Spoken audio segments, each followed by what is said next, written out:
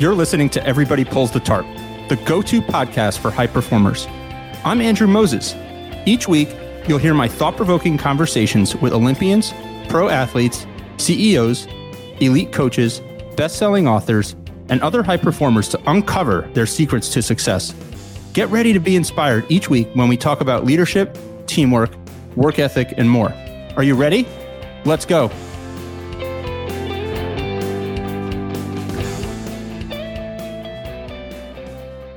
This week, my guest is Duke University head football coach Mike Elko.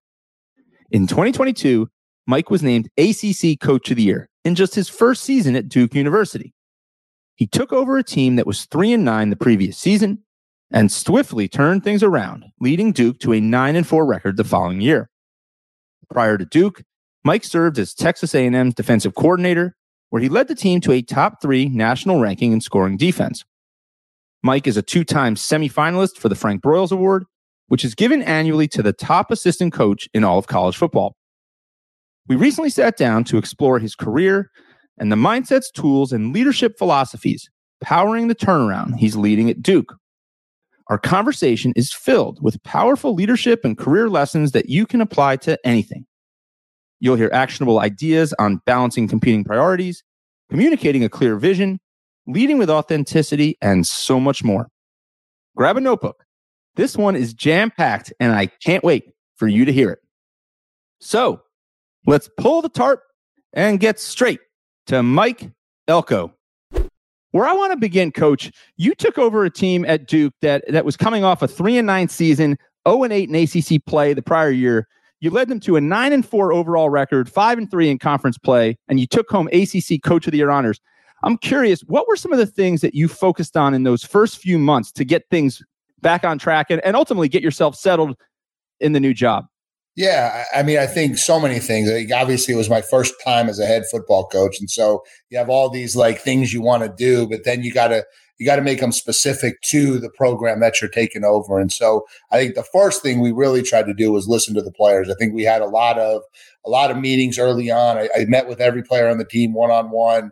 We formed a leadership council that I started meeting with, and I kind of wanted to get a pulse from them of why they internally felt like things had gone awry a little bit. You know, they had a run of success, and, you know, clearly it had slipped a little bit, and you just kind of want to get a lay of the land of what was I dealing with, right? I think so it started there. And then I think from there, we just wanted to start to formulate investment in the program. I think we talked a lot about reinvesting everybody into the program and building trust through hard work and work ethic. And so we cranked up the weight room, we cranked up the winter conditioning program, and we really just, I think, started pushing guys to limits maybe they hadn't been before. And through all that, I think we built a lot of confidence, a lot of camaraderie, and a lot of culture in that locker room. And it really started from there and kind of grew. Coach, was there one or two things in particular that stuck out to you the most when you were having those conversations with the players and the people around the program? Was there a common theme or something that really stood out to you? Yeah, I think the biggest theme was we could do a lot better to get a lot of easy wins in our locker room. You know, little things like our nutrition program. We could make it more convenient for our kids. We could make it better quality for our kids. That would be a huge win. On-campus housing was something that we could do a lot better. That was an easy win. And so there were a lot of easy wins that I felt like were out there to build trust that I think we took advantage of. Coach, I've talked to so many coaches, especially college coaches, who talk about those first few weeks and months when you step into a new role, especially when it's the first time you're in a head coaching role. They call it a whirlwind. It's dizzying. And based on how you're smiling when I said that, you probably feel the same way. I'm curious, when you got on campus, you know, and you started to go through those paces and talk to the players and really dig in, what did you do to really make sure you were focusing your attention in the right places and prioritizing things the right way? Because it has to be a different set of circumstances when you're the head coach as compared to an assistant. Yeah, I think that was honestly the hardest thing, was how do you compartmentalize and actually attack something and not allow the flow of the job to pull you in every direction. And I think that's probably the biggest lesson I would give to a person stepping into this role. And I think what I ultimately settled on was I had to formulate a plan. These are the things I'm attacking today. And anything that comes at me from the outside, if it's not extremely critical, it's just got to go on to the bucket list for another day, because it's you can't appreciate how much gets thrown at you. And so you're focused on something, you're working on something, and then next thing you know, it's 2 hours later and you've just gone 180 degrees in another direction. You don't even know how you got there. And so that probably was the biggest thing, just becoming more task oriented and not allowing circumstances to change that.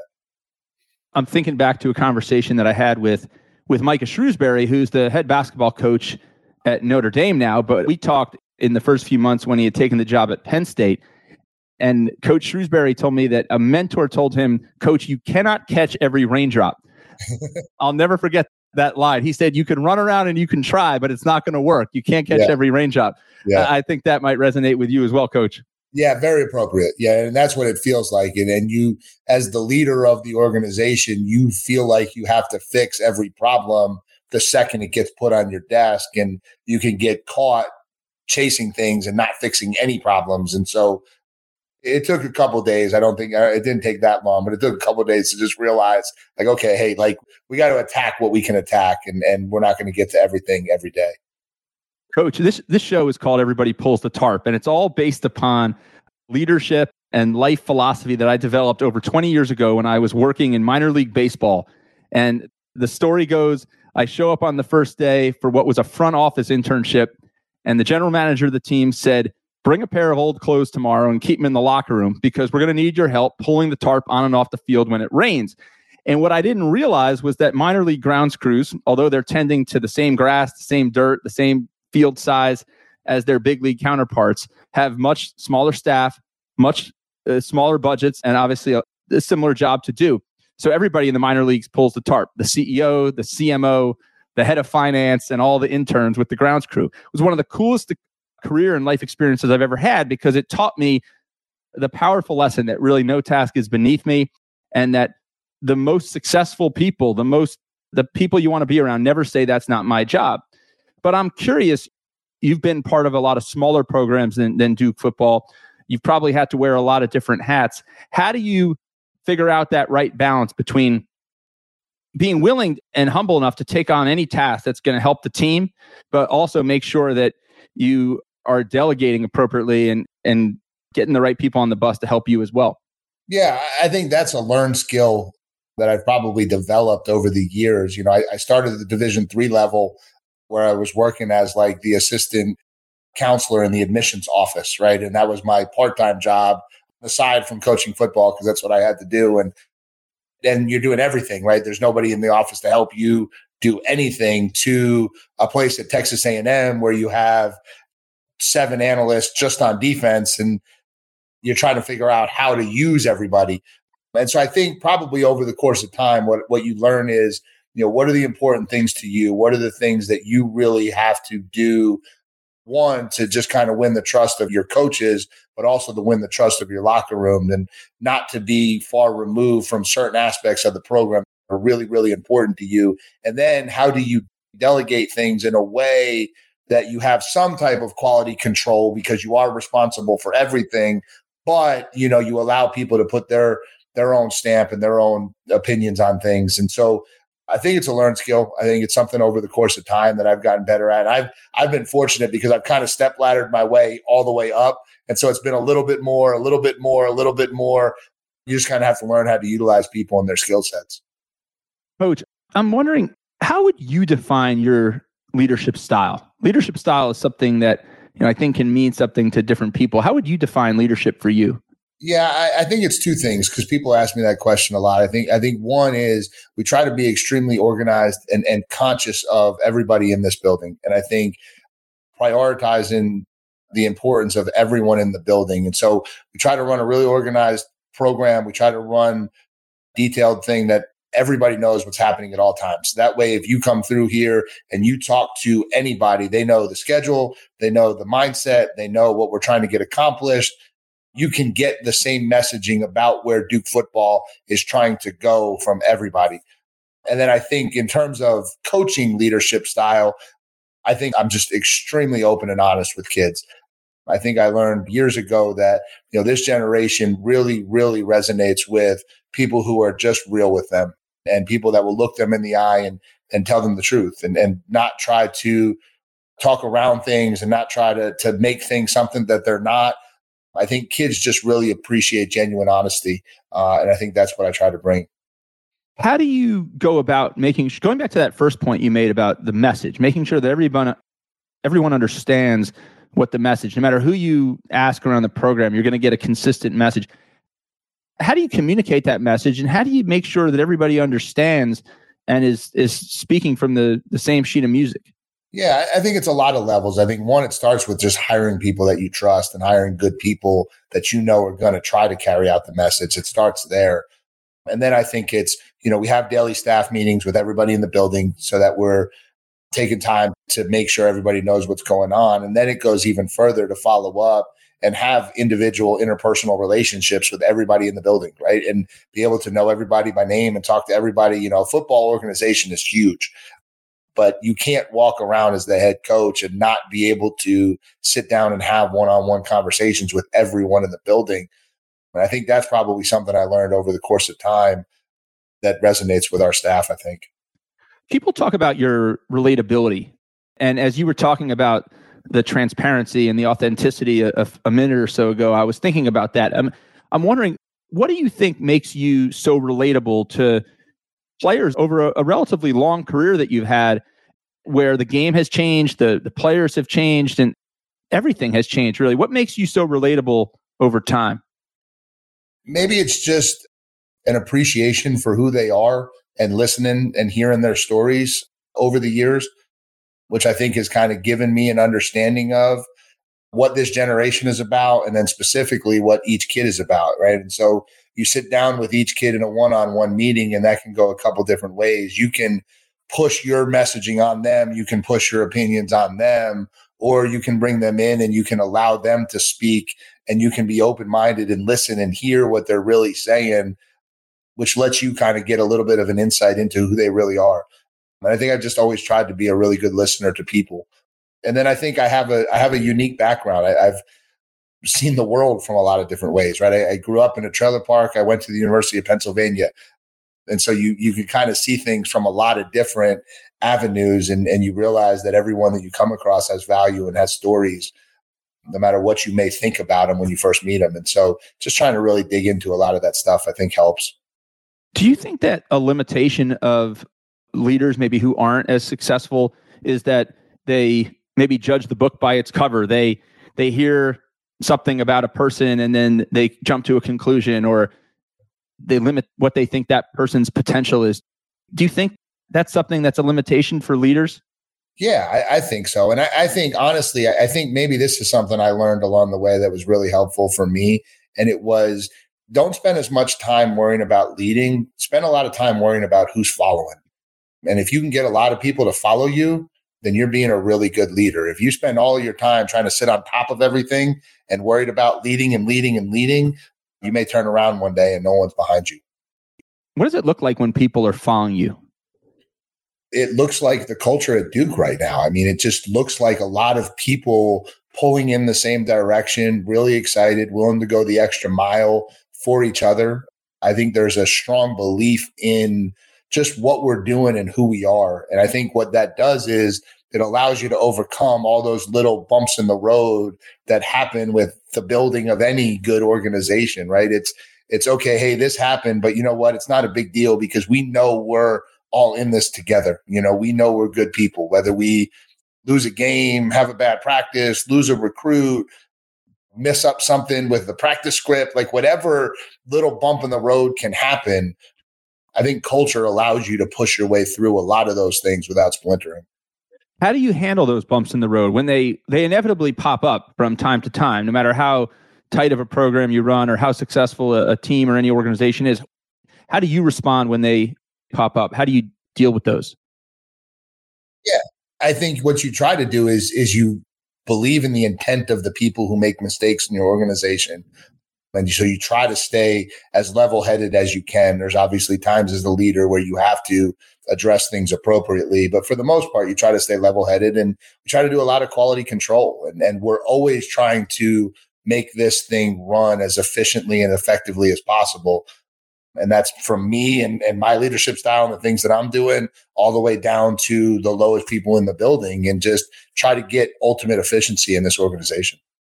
People talk about your deep understanding of football. And I believe in high school, you played quarterback, and in college, you shifted to the defensive side of the ball. And you've spent a lot of time mastering the defensive side of the ball since then as a coach. What is it about the game of football and about you that's enabled you to just gain such a deep understanding? Everybody who talks about you says he's got such a mastery of the game. Yeah, I think a couple of things. I think one, the game has always made sense to me. Everyone kind of has that a little bit. And so I could always understand it better than I could play it. Honestly, people ask me what position you played in college. I said I was the right wing on the punt team. That was where my athleticism took me. But I think it does start that. I do think it comes somewhat natural to me. I understand it well. But then I was lucky because I had a unique experience in both ways. I never really had that like mentor defensive coordinator. Like I didn't get to GA for one of the great defensive coordinators in the game, and so I was always in a situation where I was having to learn and figure stuff out. And I think that makes you a better thinker, because you have to think through what you're doing, why you're doing it, how you're doing it. And then I spent my entire career as a defensive coordinator working for offensive head coaches. And I think that like broadened my perspective on how to think about things, because they would never come in with ideas and concepts about plays on defense. It was always ideas and concepts about what the offense was doing or how the offense was thinking about attacking us. And I think that created maybe this overall view of the game of football that I've been able to utilize. When you have this deep understanding of something, anything, whatever it is, no matter how you've accumulated that understanding and that breadth of expertise, others that you have to communicate with are going to have different levels of understanding of different things. How do you make sure that your message lands with each individual, right? Because I would imagine that whether it's your assistants, folks on your staff, or players, everybody has a different way of absorbing information that you're trying to communicate. How do you make sure that that message is being heard, that you're communicating it clearly? Yeah, I think with the players early on, I learned that a lot of back and forth communication was critical. The easiest way to figure out if somebody's learning what you're saying is to force them to give it back to you in some type of way. And like not necessarily word for word, but just to make sure in their own words, they can conceptualize what you're saying to them. And so I think that was my teaching style as a position coach. And then I think it grew when I became a coordinator. And then I think what I learned early on as a coordinator was you had to kind of apply that same thing to coaches. When you get into a coaching staff, you have so many guys with so many different backgrounds or ideas or thoughts on how things go. And sometimes people try to take half of what you say and just instantly apply it to, he just means this.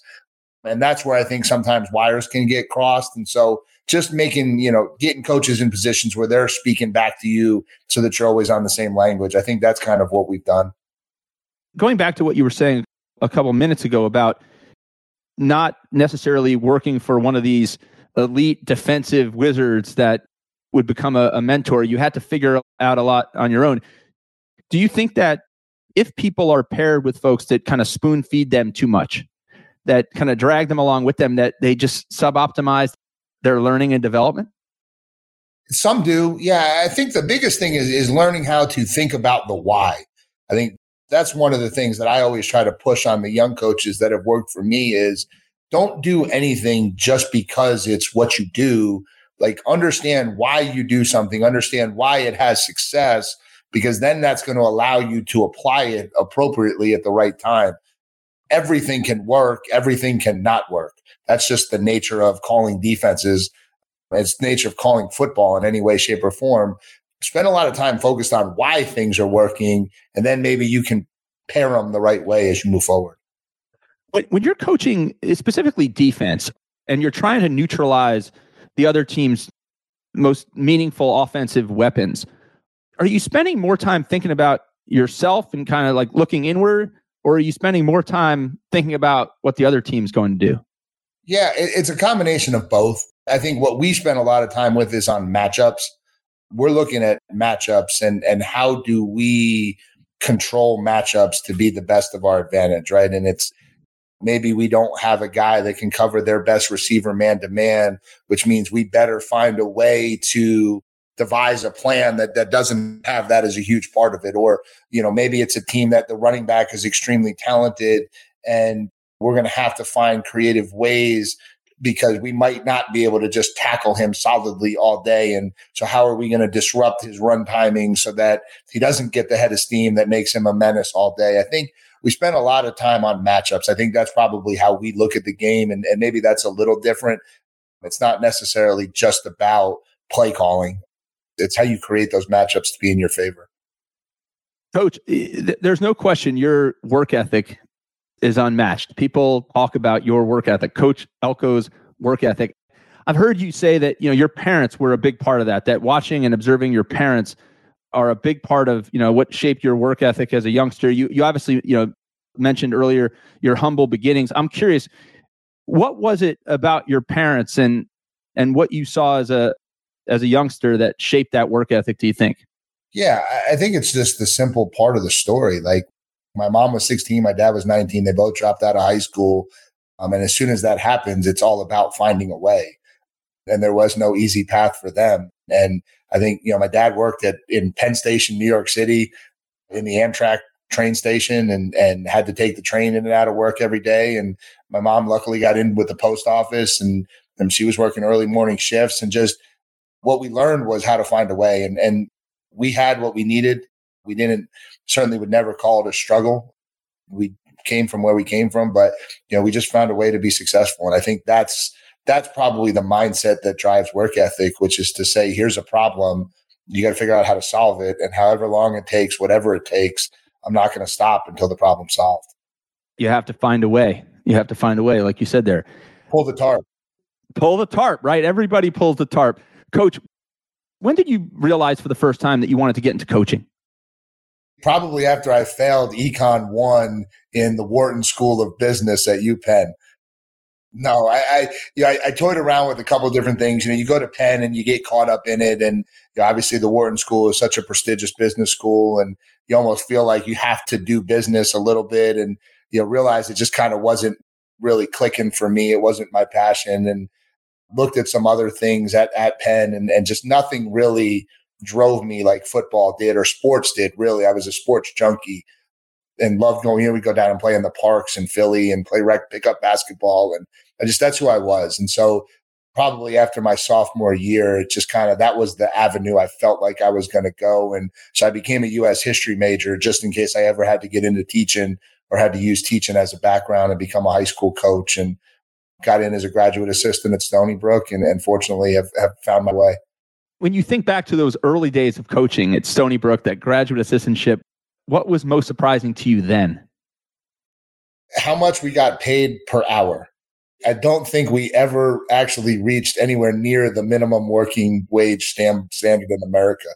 No, I think it was how we could impact kids. I think that was the thing really quickly in coaching, was how you could have an impact on kids and how you could see over the course of my first 6 to 8 years, like some really good coaches have really, really positive impacts on kids' experiences in college, which ultimately I think leads them to a good spot in life. And then the other way, right? Some not so good coaches who negatively impacted kids and didn't give them the best experience in college. And you just realize the impact you could have on kids at this age. Was there something back then that you worried a lot about, Coach, that you maybe wish you hadn't worried so much about? That's a good question. I don't know that there's one thing I would say that like I really worried about. We just always worried about doing the best we could. Like that's, I met my wife in college. We got into this thing from the beginning. When this all started, she was supporting me. I wasn't making anything. And we just both were kind of focused on doing things the right way and figured hopefully it would work out. And obviously it has. Obviously it has. And I'm looking at that big Duke D behind you, and I'm thinking about all the history that Duke has had in so many sports, and in basketball, the way everybody gets crazy inside that Cameron Indoor. And I know, the success that you've had early on, the success that you're going to continue to have, Coach Elko. They're going to be going crazy in that football stadium for decades to come with the Duke football program. I have had so much fun digging into your story, learning a little bit about what makes you tick. This has been a great honor. Thank you, Coach Elko, for pulling the tarp. You're part of the Tarp Puller Club forever now. And I can't wait to see all the new chapters you continue to write in the story of Duke football and your own career. Yeah, I appreciate the opportunity to come on here. I think anytime we can spread the message about what we're doing here at Duke is awesome. We're doing something really cool and really unique, and the more people that hear about it, the better it is. Coach, this has been a lot of fun. We'll have to catch up again soon, all right? Yeah, appreciate it. Thanks, Andrew. Thank you for joining me this week. Be sure to subscribe in your favorite podcast app so you can catch all of our upcoming episodes. And if you are like me and want a world full of tarp pullers, then leave a review to help others find us. You can also follow me on Twitter at Andrew H. Moses. That's Andrew H. Moses. And be sure to sign up for my email newsletter at everybodypullsthetarp.com/newsletter. I'll share tips and insights to help you achieve maximum success and happiness. Today is a great day to pull the tarp. I am rooting for you. See you next time.